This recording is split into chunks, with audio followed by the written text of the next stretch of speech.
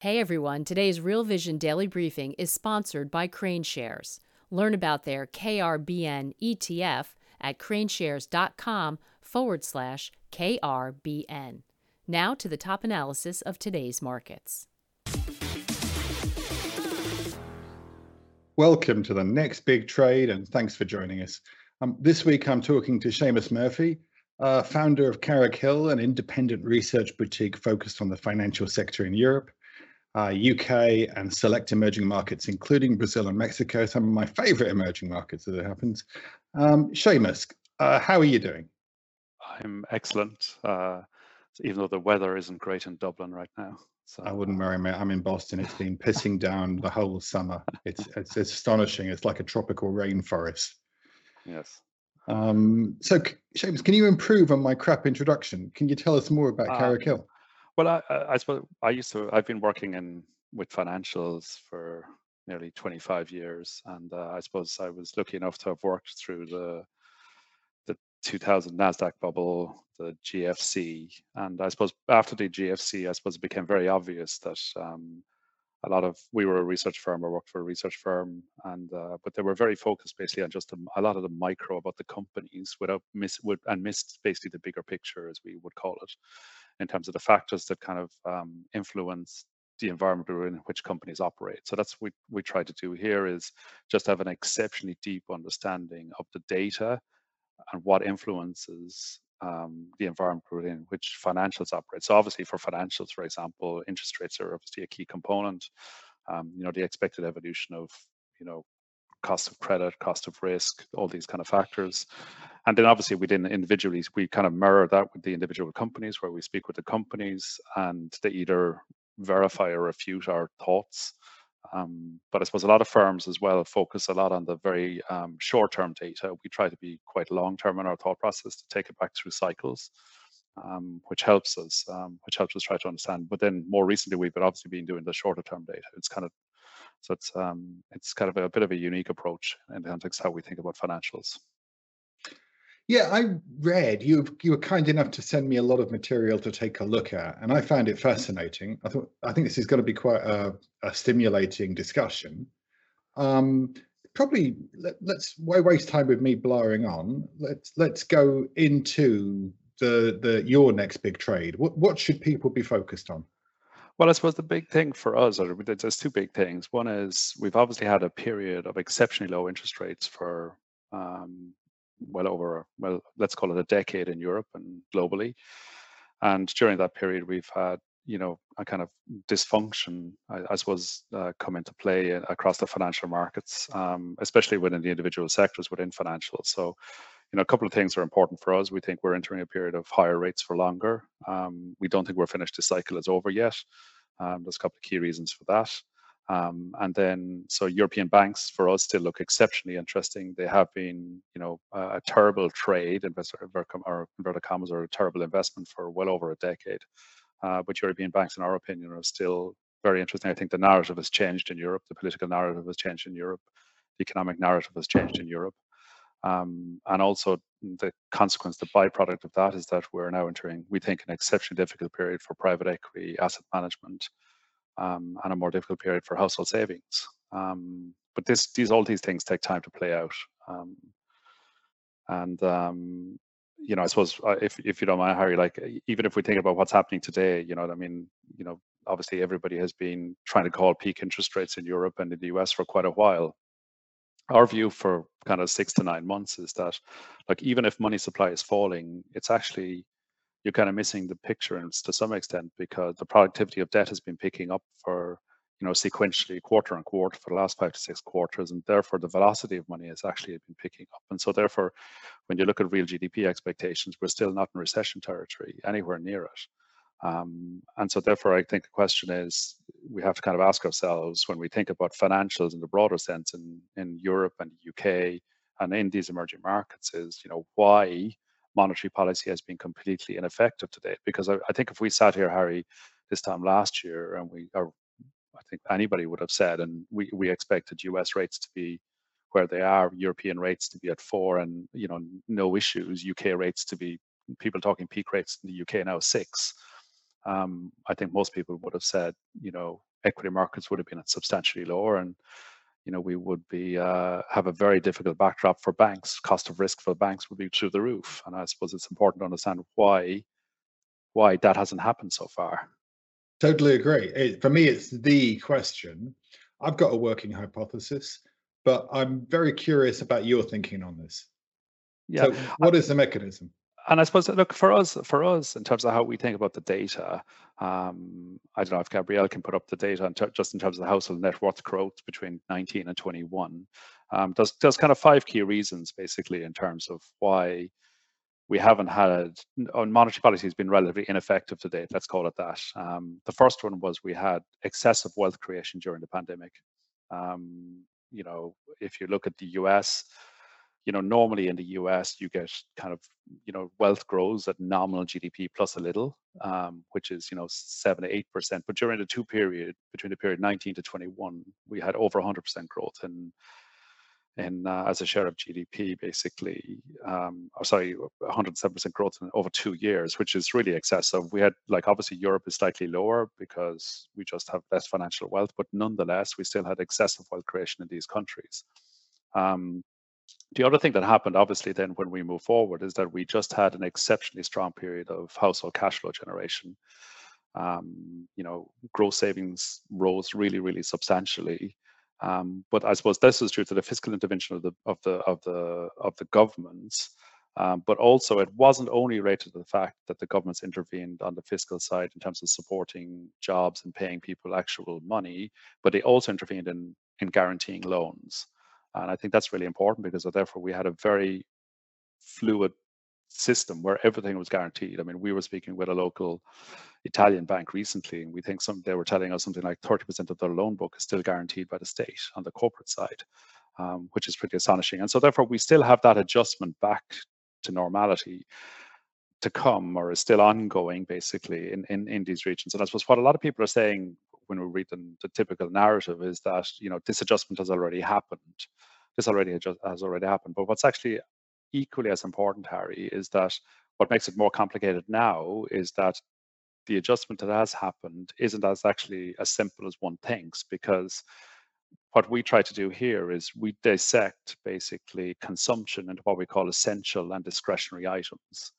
And one of the characteristics of this cycle, and the third reason why it's different this cycle, is that what we call discretionary spending power is actually going up sequentially month on month in most regions. And why is that happening?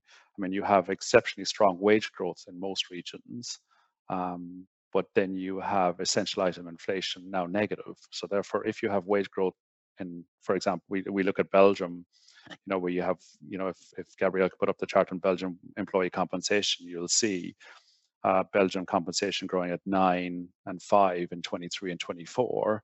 But on the following graph, you'll see that, essential item inflation, basically in some regions, for example, we pick out Spain, but it's happening everywhere, is falling.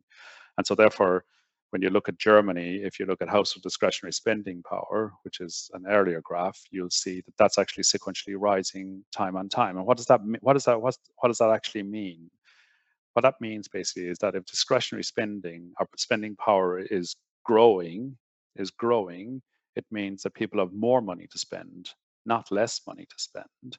And so therefore the central banks have to eliminate that excess demand, or have to fight harder to eliminate that excess demand. So if Gabrielle can put up the chart of Germany, for example, which is of discretionary spending power in Germany, household discretionary spending power, you'll see that that is sequentially still rising year on year. The most recent data point, for example, to May, shows that discretionary spending power in real terms up 15% in Belgium, 5% in the Netherlands, 8% in Ireland, Germany at 7%. I mean, these are astonishing numbers, and so therefore the demand still exists in the economy, and central banks are now going to have to fight even harder to eliminate that demand. So that's kind of, sorry, Harry, go ahead. I was just going to say that's driven. Is it entirely real wages driving that increase in disposable incomes, or are there other factors as well? Well, I suppose you do get the wage growth basically in terms of, let's deal in nominal terms to start. You have wages obviously growing in nominal terms, Yeah. and if we think about what is an essential item basically, so what we do, it's not like we ignore core CPI. And what we did is we basically took there's a data set in that's common across all the euro area and the UK. We took the 120 items in that data set and basically put it into essential or non-essential items. Essential items obviously your food, travel, travel to work, all these kind of things. I mean, like for example, a service of your car, an essential item, but the purchase of a car is a discretionary item. And we can match that to the CPI month on month. And what it showed us basically is that, so last year when we were looking at the numbers there in the middle of last year, we were expecting basically the fact that because essential items are rising so quickly, we were expecting discretionary spending to fall. And there's a lot of payment companies in Europe, a lot of discretionary companies in Europe, a lot of clothing companies in Europe where we expected profit warnings from some of these firms, but it just wasn't happening. And so what the companies were telling us was that things were exceptionally good. All the banks telling us there's no issues on cost of risk, and we were saying, oh my God, what really is going on here? And then when we dug into the data, we started developing this household discretionary spending power index. And when we looked at it across all of Europe, it became very obvious that nominal wages are growing quite quickly, and essential item inflation was growing, but not as quickly as wages. And so therefore discretionary spending power was actually increasing. And what's happening now is the ECB has raised into this, the Bank of England has raised into this, but what the most complicated thing for these guys now is the fact that you still have this wage growth expectations, which is a lag effect because it's an averaging effect, into an environment where essential items are now negative in some European countries, are falling really, really aggressively. And so therefore you do have this excess demand that still persists. But the problem with excess demand, it's not a supply side issue anymore in one sense in terms of the rate curve, because supply chain indexes, all the indices are basically telling us that we're back close to normality. It really is just a demand issue. And so we do have to equalize this demand. The other thing, Harry, just moving off that for a second, is the other really important thing to understand, is that we also entered into 2023 in a very different period, or very different kind of era relative to prior cycles. So if Gabrielle wouldn't mind just putting up the chart of the coverage ratio on, let's suppose, corporate coverage ratios in Germany, and what's basically, I suppose what it is we become increasingly insensitive in some senses, Harry, to interest paid. And so if you think back, this is a chart going back for 20 years. This is just Germany, but this is similar across most of Europe, whereby if you think about coming into the last recession, basically back in 2008, the German interest coverage ratio, corporate interest coverage ratio, was running kind of 8 to 9. It fell, 10, 15, 20% points, or 2 to 3 percentage points during the GFC. But since the GFC, since we've had exceptionally loose policy, interest paid by the corporate sector in Germany has fallen, significantly. Profits have increased rapidly, or EBITDA has increased rapidly to such an extent, especially, and you'll see the move, and especially, I suppose, the last move, the big move happened, liquidity surged, rates fell, and so in Q1 2022, we had a coverage ratio of interest of 29 times in Germany. You see something similar on the household side, which I don't know if Gabrielle as well, and we just use Germany as something. It's a similar. This is the HDSP to interest paid chart, Gabrielle, if you don't mind. You'll see a similar evolution, basically, where you see that the interest coverage ratio has gone from kind of like in the prior cycle 10 times up to about 25 times discretionary spending, or available discretionary spending. And so therefore we come into a period where consumers and corporates were basically completely insensitive, or relatively insensitive, to the next rate move, because interest is such a low component of their EBITDA, or their disposable income.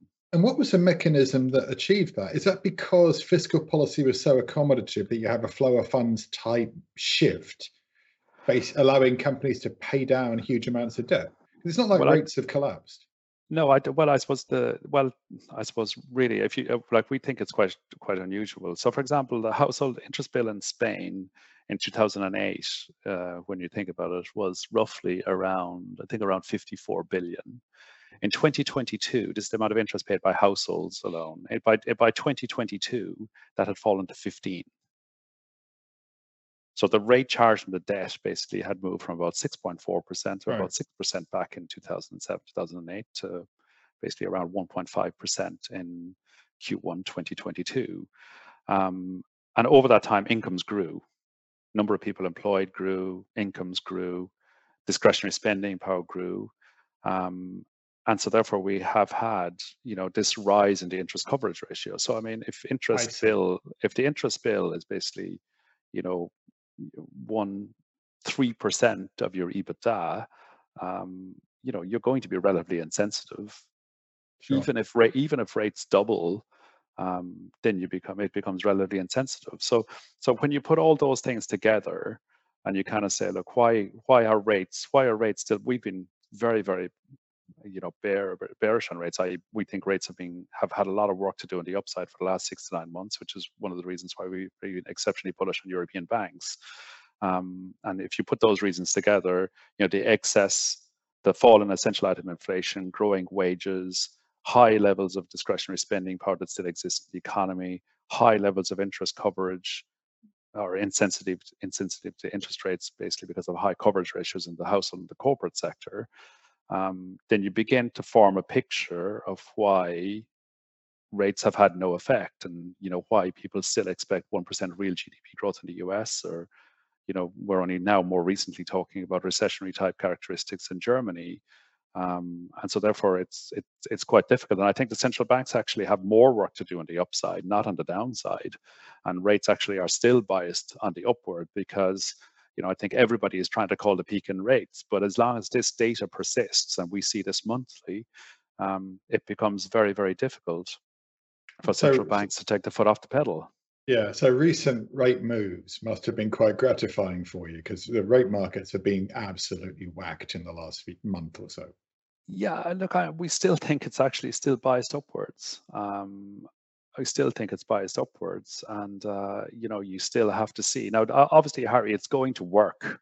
Don't get me wrong. This is going to work at some point. I think, we'll come on to it in a second. I mean, when we expect what's going to happen to corporate coverage ratios over the next 3 to 4 years, and what's going to happen to household coverage ratios, then we're obviously going to have some level of effect.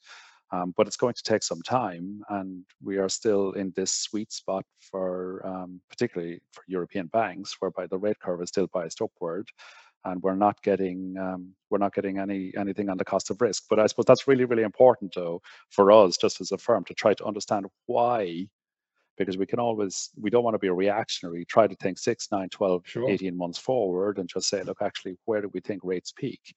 And certainly we think they're still higher than where we are today. But the factors that influence that decision are still telling us that we're going higher.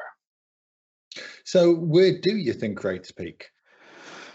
That's an exceptionally difficult question. Like, we know it's going to work at some point. And I suppose one of the things I should say, actually, Harry, which is actually an important consideration as well, is that we're assuming that it works because central banks actually won't go down without a fight.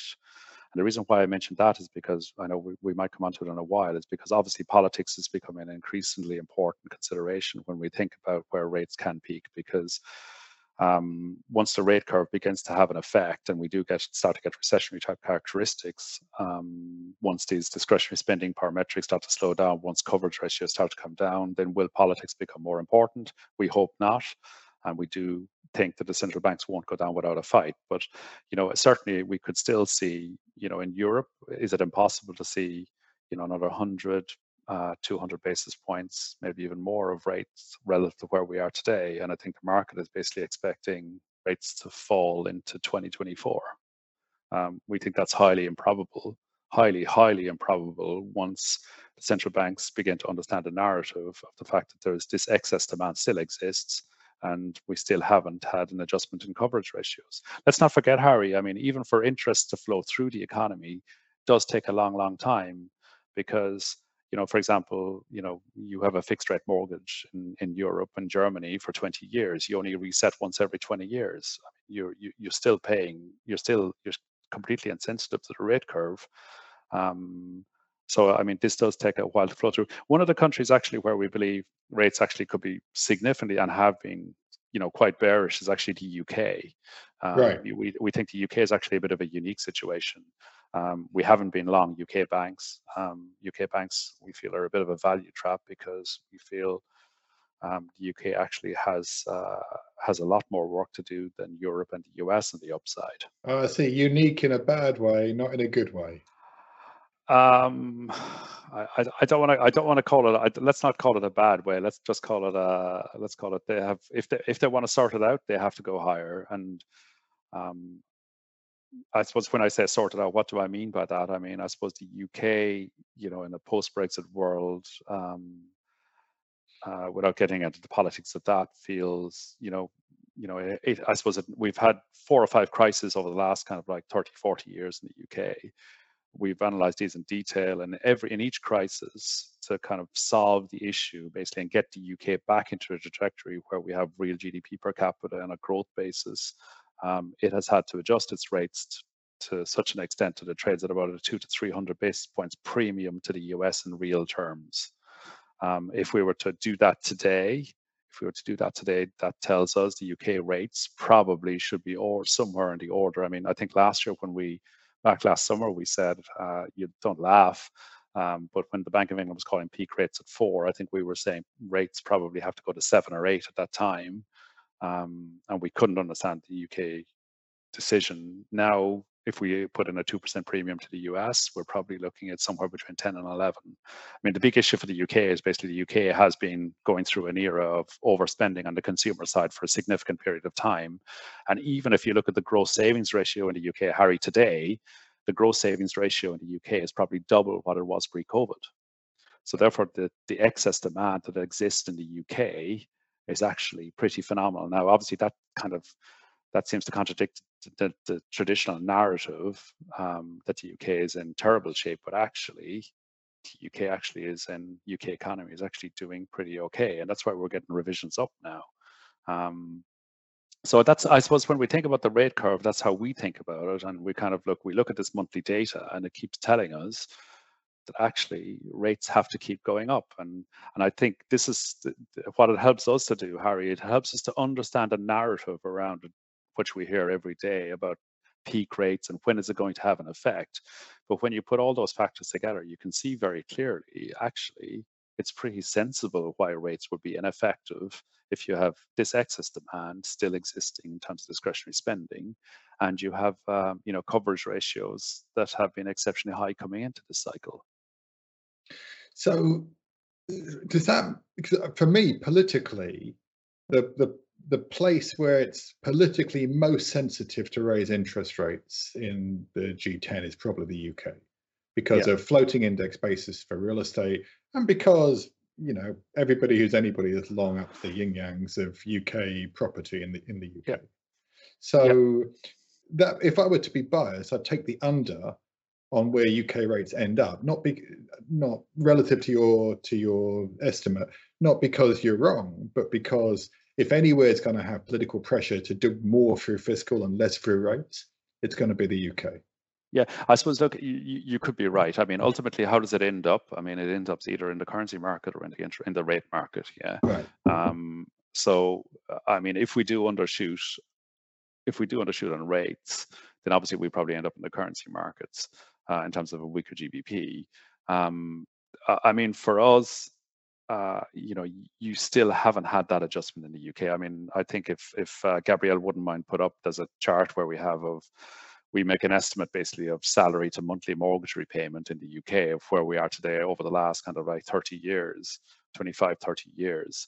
And, I mean, it's a little bit dated now, but that number today is probably closer to 24, 25% for a new buyer. So therefore that a new buyer is basically roughly spending 25% of their income today if they were to go in to buy a home in the UK. This is hardened the GFC, but we haven't had that adjustment in house prices yet in the UK. Are we going to have that adjustment in house prices in the UK? We would think so. We would hope so. And we actually think it would be an important thing that we do get that adjustment in the UK.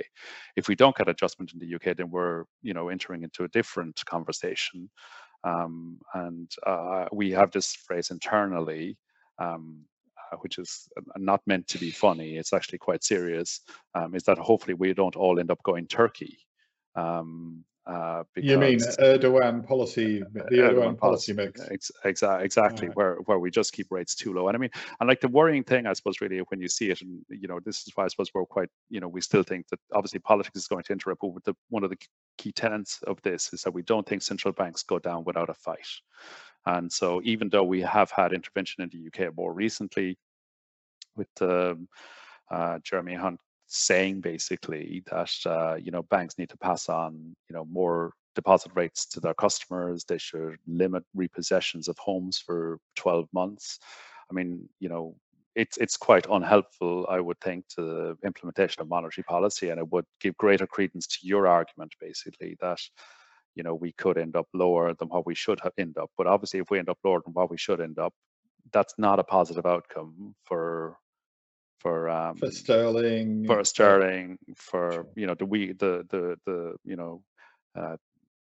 The less well-paid elements of the workforce will obviously suffer significantly, and therefore we have higher inflation for longer, because you still will not eliminate that excess demand. And so, look, I mean, there's always a choice to make, but I suppose one of the big things here is, look, central banks will not go down without a fight. And if central banks do not go down without a fight, then we're going higher, Harry. We're going much, much higher than what people think, because again, I keep reiterating, discretionary spending power in the UK, in Europe, in emerging markets, in the US is much, much higher than what the market appreciates, with essential item inflation slowing, wage growth strong, and we enter into this with coverage ratios that are too high on terms of interest coverage ratios. So look, if we do get that adjustment in the UK, like, I mean, we run the scenarios for some of the, there's some listed REIT companies in the UK, Harry. If we were to, housing office transactions in the UK are declining quite precipitously because just the bid offer spread is widening quite Sure. significantly. We see something similar happen in the residential market, to be honest. But if we were to kind of put through kind of like, where relative to, 18 months ago and today, what is the bid offer, what is the bid ask spread differential that we should have in a commercial property in the UK? And we think commercial property prices, which are down probably 10 to 15, or probably should be down on today's rates, probably should be down close to 50. Which is a lot closer to the marks you see using closed-end investment trust valuations. Yeah, exactly.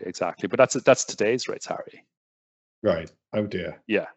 Oh dear. Exactly. So you put that into the residential market. Now, obviously, if we do get that happen, I mean, I think, obviously it's going to be pretty painful from a financial markets perspective, but it's actually very positive for the UK over the medium to long term. And that's what generally happened. It happened in the 70s, it happened in the 80s, it happened in the 90s in the UK, where it actually took those tough policy decisions. And again, we're back into this question today of whether we do have, the gumption to actually do this time around. We think that the central banks won't go down without a fight. That's the key thing. I mean, what happens after that fight is a different question. Maybe we'll come back to that another time. But we won't go down without a fight. Well, a lot of it is about political burden sharing.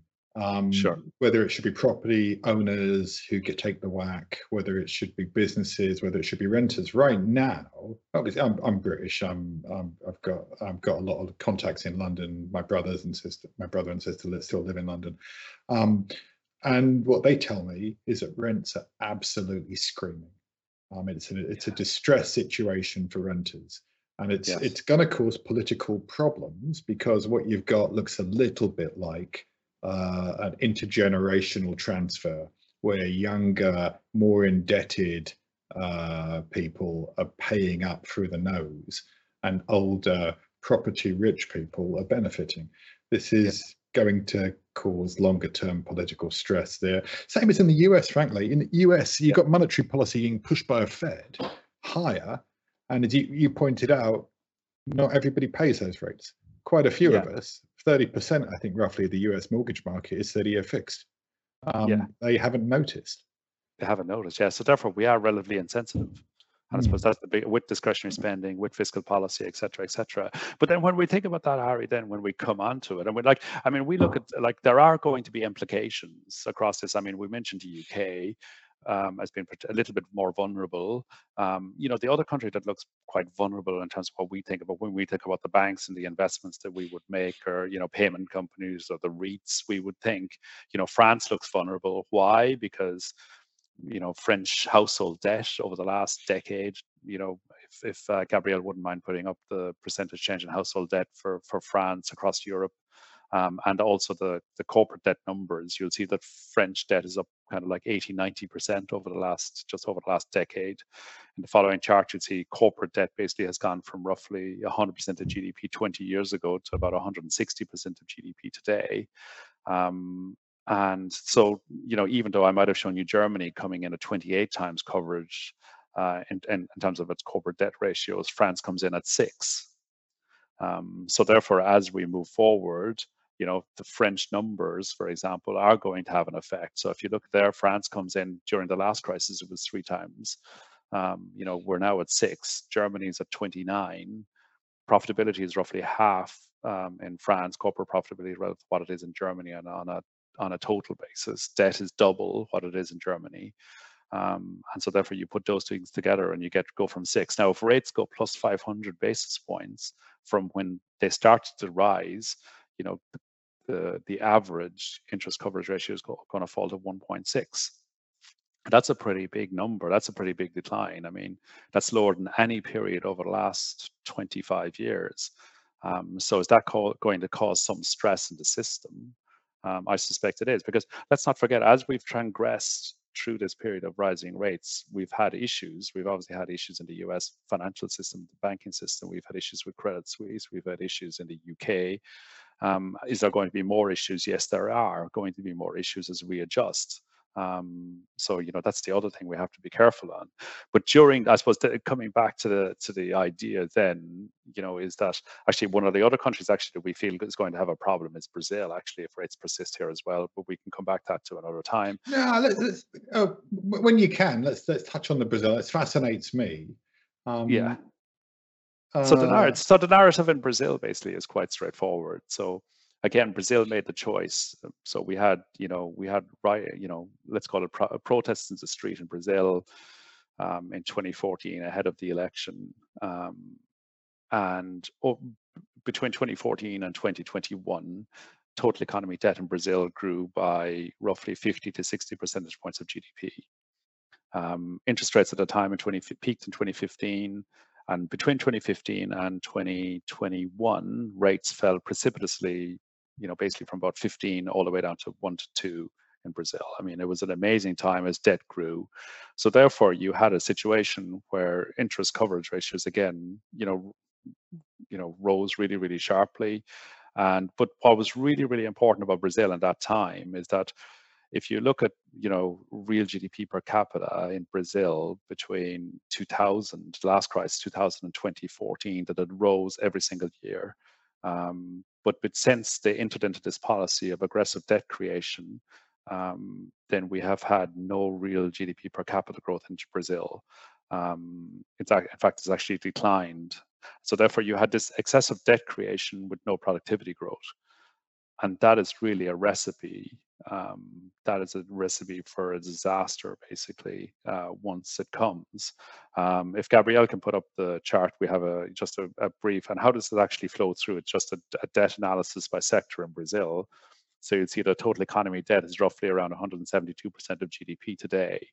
But front book rates are well above the back book rates across all the various segments. And the debt, one of the things about Brazil actually that makes it quite interesting is that the duration of the debt is quite short.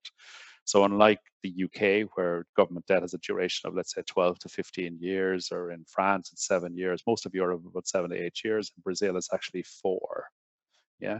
So that's lengthened since I last checked. It was 3 last time I checked. Yeah, but like a short duration.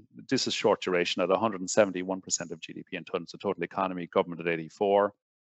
And so therefore, when the front book, as we call it, the front book rate, i.e. what they're funding at today, flows into the back book rate, which will happen over time because the governments will have to fund at a higher Sure. rate, then you kind of get over the next 3 to 4 years, you get basically, you're kind of, the extra funding required as a share of GDP is roughly 2.5%, in 1 year. And over 4 years, you need to knock basically 9.6% off your GDP in terms of the higher interest bill.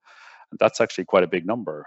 And actually, I didn't put it here today, Harry. I didn't show the chart. But if you were to look at the household debt service ratios in Brazil, I mean, they're going through the roof. Now, we haven't had a cycle yet, but again, we're having a similar narrative in Brazil as we are in other countries, in terms of now governments are becoming increasingly involved in trying to preserve household cash flow. So they're talking about cap on credit card rates. They're talking about, Credit card rates are punitive in Brazil. yes, It's such an amazing way of making money. yes. If you're a Brazilian credit card company is my favorite. If I come back, I'll come back as a Brazilian credit card company. Yeah, they have been pretty terrible now in terms of investments over the last little period. Um, but we think this is the reason actually that we are going to have, and are we going to have an NPL cycle in Brazil, a significant NPL cycle in Brazil, non-performing loan cycle? The risk is yes, we are, but obviously if the government intervenes and caps credit card rates or caps other kind of rates or decides to give more money to households, then we probably won't be having a credit card cycle that we would expect that we should have. But again, how does this flow through? We can't, not everybody can be a winner. Yes, it's the burden sharing question again rears its head, and yes, the yes. government can intervene, putting a finger on the scale to decide who it is that pays that bill. Yeah, so therefore, I mean, some of the interesting events. What should you do with Brazilian banks in USD? Are we going to have a credit card cycle or credit cycle or not? Or if we don't have a credit cycle, are we going to have an issue in relation to the USD BRL rate? But this flows through. I suppose this narrative is something similar that we see in the UK. Again, we think rates should be biased upward, not downward, even though they're talking about cutting rates in the next cycle. But like when we come about, I know we've skirted around a lot about rates over the last little while, Harry. But when we come on to it, then we kind of say, okay, how do we make money? Yeah, How do we make money here? always.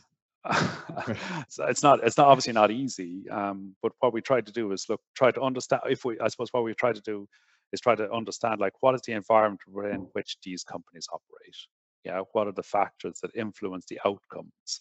And so therefore, then when we speak with the banks or the payment companies or the REITs or the diversified financials, the asset management firms in Europe, we have some understanding of how we think. If we can mirror what they tell us versus what we see from our data, then we can kind of have an interesting conversation about potential investments. And look, we've been exceptionally bullish on European banks for the last 12 months. I mean, the stocks have done well, but they haven't actually re-rated from an earnings perspective. I mean, they've really gone up because the earnings have gone up. And really, interest rates in Europe, as I said, have been low. So if we think about the factors that are going to influence the banks, and you're going to say, well, obviously interest rates going up is a positive. I mean, as we mentioned, the amount of interest paid in Spain was 55 billion in 2008. It's 15 billion today.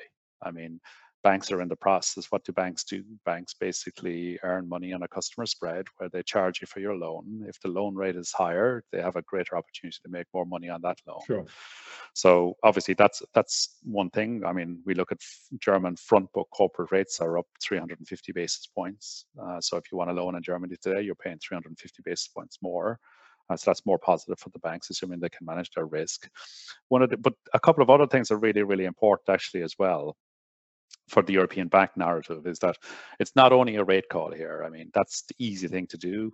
The thing that's really, really important, I feel, is actually that people are misunderstanding the fact that banks have been disintermediated for a decade. And what do I mean by that? I mean, look, we use Spain quite often in our analysis here in terms of we look at Spain. I mean, corporate debt in Spain is roughly flat over the last 12 to 14 years since 2008. It peaked at about 1.3 trillion. It's 1.3 trillion today. But over that period, the bank's share of that credit has gone from roughly 65 to 70% share to about 30 to 40% share. So the banks have actually lost an enormous amount of market share to the bond market, the private credit markets, and to other players over that period. And so that's really, really important when we think about the other element that influences the bank, basically, which is, are they going to have an issue as corporate coverage ratios converge to normality over the next 3 to 4 years? And as we do get this push on rates and we do get the coverage ratios converge, how bad will it be for the corporate credit cycle? And on the basis that the banks have lost market share for a decade, we just wonder, who has these loans now, because it's not only the banks. It's actually other players who may not have been as good underwriters as the banks have been over the last couple of decades. The other thing that's really important, Harry, as well. Sorry, go ahead. No, I was just thinking about, for some reason, private equity popped into my head, but you already said you didn't like private equity. Well, I think, when we think about private equity, is actually, let's just focus on private credit. I mean, watching some of the proponents for private credit. I mean, obviously the proponent of the proposition is that this has never been a better time to write a loan, because now I can get, I can now get a loan for 6, 7, 8% basically on my, what we call the front book, i.e. on a new loan. The problem is, what about your back book? So what about the firms who are refinancing? So we actually use the narrative. If we can split the German data basically into, what the banks funded at and what the non-banks funded at. So the banks funded at the trough, at peak coverage, the banks basically gave loans of roughly around 2% to a corporate, 28 times interest coverage. The non-bank sector, private credit, bond market, funded at 1, at 28 times interest coverage. If we're right, and rates have, well, even if rates, that interest coverage ratio today or somewhere in 2 years' time, is when these guys come to refinance, is going to be somewhere between 4 and 6 times. So will they be able to refinance at 1%? Highly unlikely. Highly unlikely. Let's call it. Yeah, we're hearing some interesting anecdotes out of Germany, for example, on real estate lending. And there is a fair amount of, I'd call it pseudo distress, where people need to find bridge loans, can't find it out on normal terms, so they go to specialist lenders who offer them rates of 15 to 20%, and they balk at those, shop around, and come back. And it's the coming back that I find fascinating. I can understand rejecting 15. I can't understand paying it. No, but again, I suppose the thing is, look, obviously we have distress in the commercial real estate market in Europe. That's obviously pretty evident. Absolutely, yeah. That's evident. But look, I suppose that it reminds me of what happened in 2007 in terms of when we did have the Bear Stearns hedge fund issue in March 2007. Sure. It really was about 12 to 18 months before the full effects flew through. Great point. Such a good point. Absolutely. And so we always focus again on the most vulnerable, but this is going to affect everybody. This is just not unique to the commercial real estate sector. This will be all corporates will have much higher refinancings in terms of what they have to pay. And the issue from the bank's perspective, obviously that's an opportunity for the banks to some extent in terms of regaining market share where they've lost market share for a decade. But the second thing, actually, if Gabrielle wouldn't mind putting up, there's a chart where the funding spread between the domestic banks and other. And I think this is really, really interesting in terms of the bullish case for the banks, because we obviously, the rates are important, but the banks have actually also lost their pricing power over the last decade. And what does this chart show? This chart basically shows is, so banks, if you want to go to a bank, Harry, you generally have stability in your funding. I mean, they're there for you, generally there for you. They're not, they won't default on you unless it's absolutely, generally it's there's a process you go through. The bond market is obviously more volatile in terms of it's a willingness to fund at a specific rate. The banks basically have lost their pricing power over the last decade. And so if you think back pre-GFC, banks used premium for bank funding was running at around, let's call it 200 to 250 basis points that corporates were willing to pay. So not only have banks lost market share, but also their pricing power was limited over a decade. And so are we entering an environment today? We think we are, that people will now, where stability of funding will become increasingly important in terms of its ability to access funding.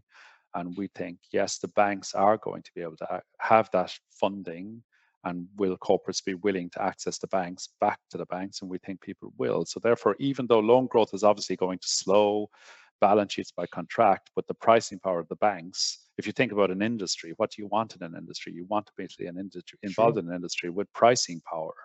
Pricing power is much more important than volume to some extent. Hell yeah. So if the banks can regain pricing power, then this becomes a very, very, very, very strong story. And the other thing, clearly, which we should, if Gabrielle also wouldn't mind, just in terms of European banks, is the loans to deposits ratio of the domestic private sector. And this is actually really, really important as well, because the banks do have significant amounts of excess liquidity. So this is Italy, for example. This is a loans to deposits ratio in Italy, which has gone from, Italian, I mentioned, Italian corporate credit basically is again flat for over a decade. Deposits have grown quite strongly, which means, again, households have a lot of excess net worth creation. But banks are very, very liquid now. And this is, apart from the French banks, this area is this is a theme across all of Europe, where the loans to deposits ratio is basically are very, very low. Can I interrupt you briefly? Sure. Just hold that thought. Why is France an outlier? What happened? It looks like they expanded credit provisions significantly somehow. Well, I suppose, French corporate credit, as I mentioned earlier, has doubled in, French corporate credit has, gone from 100% of GDP back in pre-GFC to 160 today. Corporate credit has doubled in a decade. Household credit has doubled in a decade, and corporate credit has doubled in a decade. And that isn't obvious. German credit is up, but not as significantly. So therefore, the French have basically run a more levered model, and you can even see that somewhat a little bit in the differential. I mean, we are, obviously, I'm sure you've had people on speaking quite significantly about the differential between between German and Italian credit spreads, which is, a key parameter for stress in the Eurozone. I mean, one of our worries to some extent is that we're now seeing a widening of the credit spread between France and Germany. And I mean, if you think about a country that's taken on significant amount of debt, just as rates have accelerated higher, then, probably, I don't want to say it yet, but, is France potentially the weaker element of the Eurozone? Potentially. Is what's happening in France, these social issues that are happening in France today, maybe symptomatic of what, a deeper issue that are related somewhat to the excessive debt creation over the last decade? Then, potentially, I mean, all these things kind of intertwine to some extent, but, like, I suppose France, but all the other regions, basically, when we think about the banks in Europe, they're liquid. They might have pricing power back. They mightn't have all the credit losses this cycle because they've lost market share for a decade. They obviously will benefit from a widening customer spread. And so therefore you're entering into an environment where, they're much higher capital ratios, and you're kind of saying, well, I mean, I didn't show you ratings on some of these stocks, but these stocks are trading at, distressed valuations on a price to earnings or price to pre-provision basis. 4 times earnings with 10 to 12% dividend yields, with, earnings potentially biased upwards. It seems So, risk reward seems good. which regions in Europe have the cheapest banks? Um, we've tried to focus on banks basically that have a high level of sensitivity to net interest income, where there has been limited credit creation over the last decade. Sure. That's really, really important, because if you haven't created much credit, then obviously you're going to be less sensitive to a rising rate cycle. Right. So the focus for us has actually been on the banks that were in the crisis during the last GFC, which is the Italian banks, the Spanish banks, the Irish banks, um, um, and maybe 1 or 2 select banks in the Benelux and Germany. But in general, we've tended to avoid banks in France, in the UK, Eastern Europe to some extent, because again, policy is a little bit more difficult there, but just focus on banks where there are, that have these characteristics: low loans to deposits ratios, no credit growth. So therefore we just get the full benefit of the rate curve. And ideally banks that do buybacks. So the other thing that's interesting, Harry, is that even if rates do, we don't expect rates to fall, but even if they do, banks still do okay in that cycle for a period. So at these values, I mean, we're pricing in a very exceptionally bearish scenario. And the way we think about that, in terms of, because the banks have lost market share for a decade, you have these high coverage ratios, so you don't get cost of risk or poor provisions for a period. But the offset of that actually is, just in terms of the private equity asset management sectors are going to have a lot of challenges in the coming period. And why is that? It's a couple of reasons. One is, there's a mix effect flowing through in terms of, as bond yields keep pushing higher. I mean, ultimately, bond funds are going to become more attractive because they'll be paying 5 to 6 versus an equity that's volatile. If bonds are paying 5 to 6, your equity could become more difficult. So therefore, you have a mix effect whereby the margins that these firms earn on their equity product is a significant premium to the margin they earn, which is kind of like 5 to 10 basis points basically on a bond product, versus somewhere up to 60 to 70 on an equity product. So you have a negative mix effect. You have household cash flow normalizing eventually once this rate cycle progresses. So therefore, the flow into asset management will be weak. And then you have, I suppose, many of these firms would have been overly aggressive in their cost basis over the last kind of like several years. So you get potentially an environment where you have revenue falling and, you have an inflexible cost base.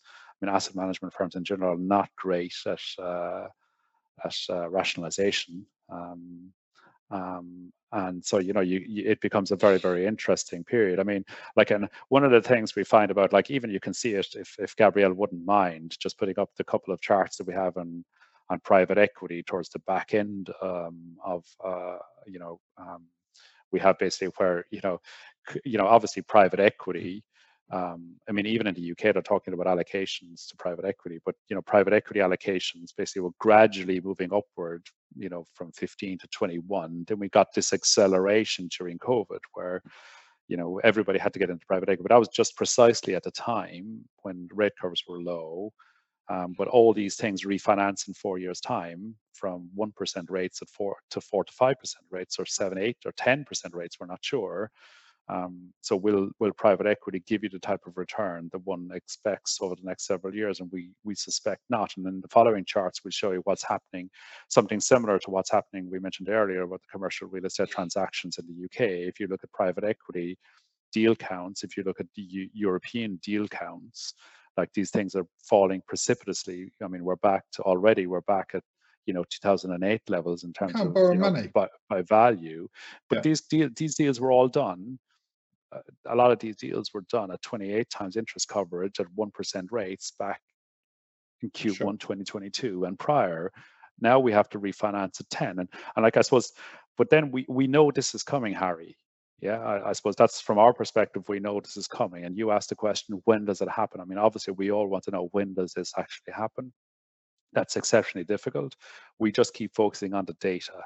If we keep focusing on the data, hopefully the data, and we keep trying to look forward, will tell us when we're beginning to see the stress. We obviously talk to the companies, they're not seeing it yet.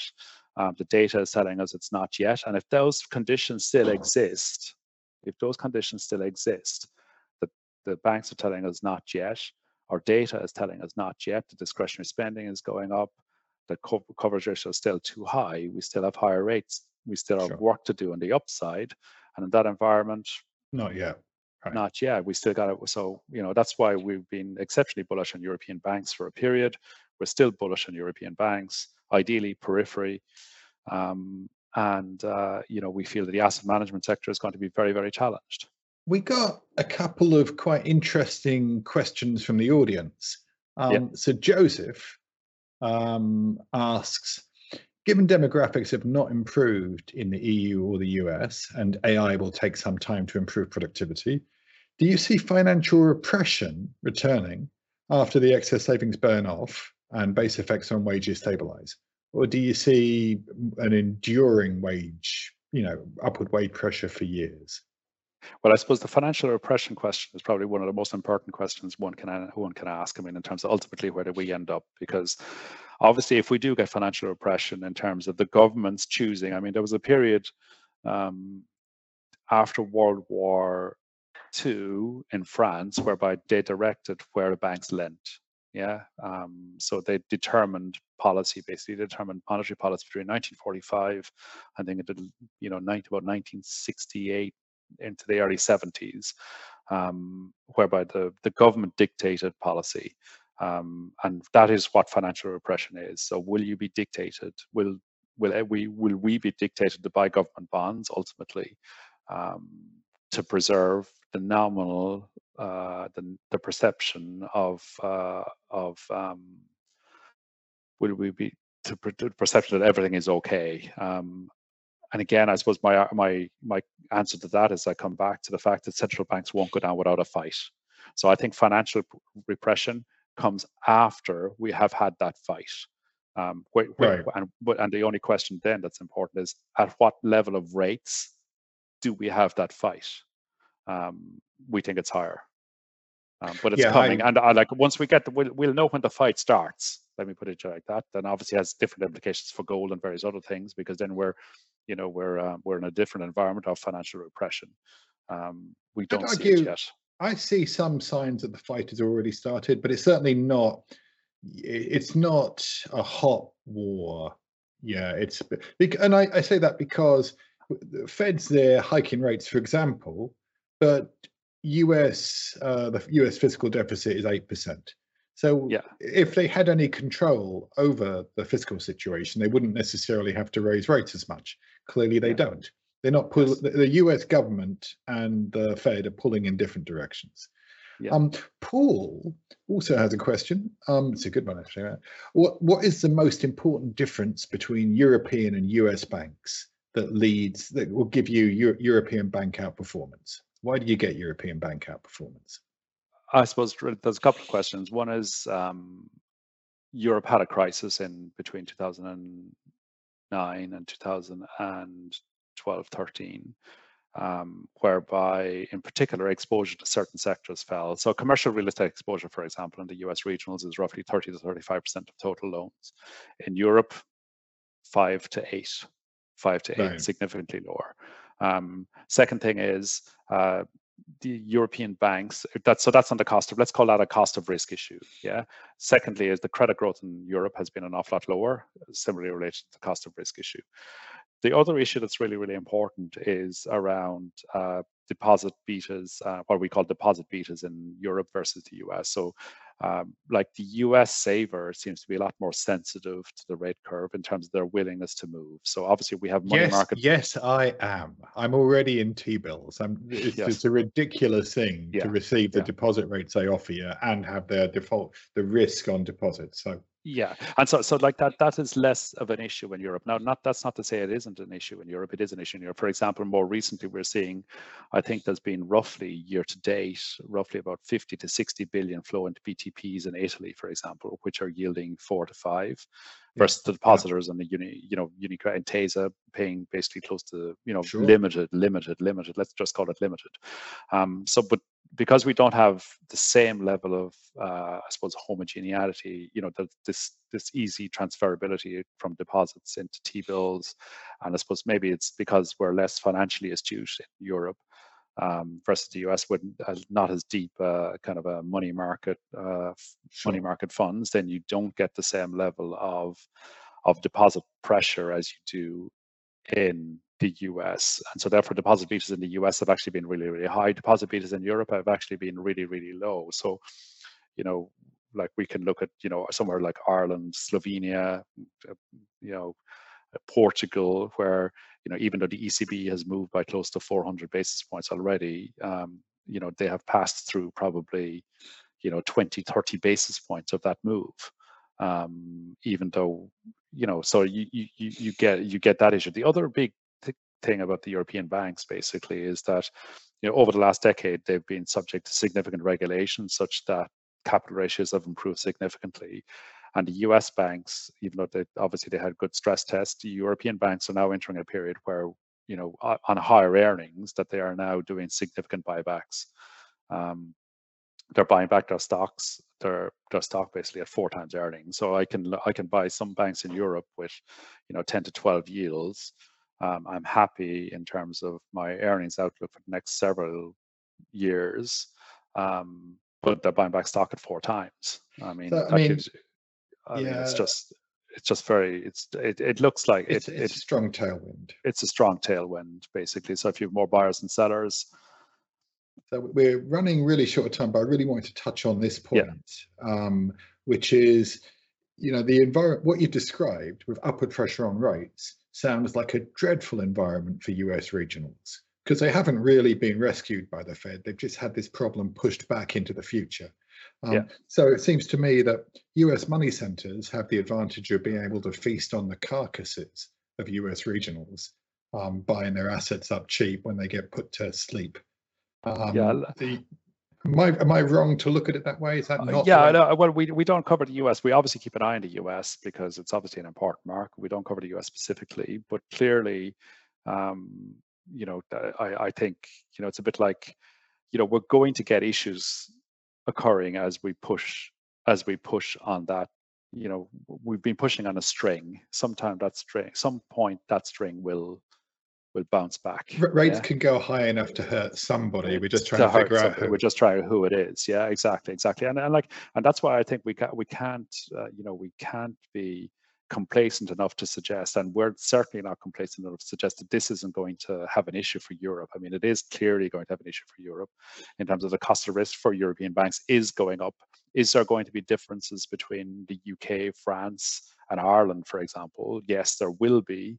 Would I prefer to belong, or certain regions and the banks in those regions? Yes, but we're going to have kickbacks, Harry, and the issue is that what's happened to date is that for everything that's happened, for example, whether it's the US regionals, that were the issues in the US regions that we had, whether it's Credit Suisse, whether it's the LDI issue in the UK, after each of those issues, everybody has rushed to call peak rates. Yes. But the issue, when we look at the data is still telling us it's not having an effect.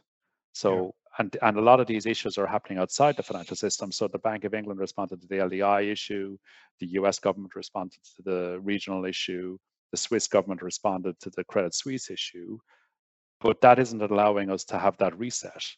And so therefore, we are still in this movement upward in rates in an environment where we feel European banks in particular look exceptionally strong.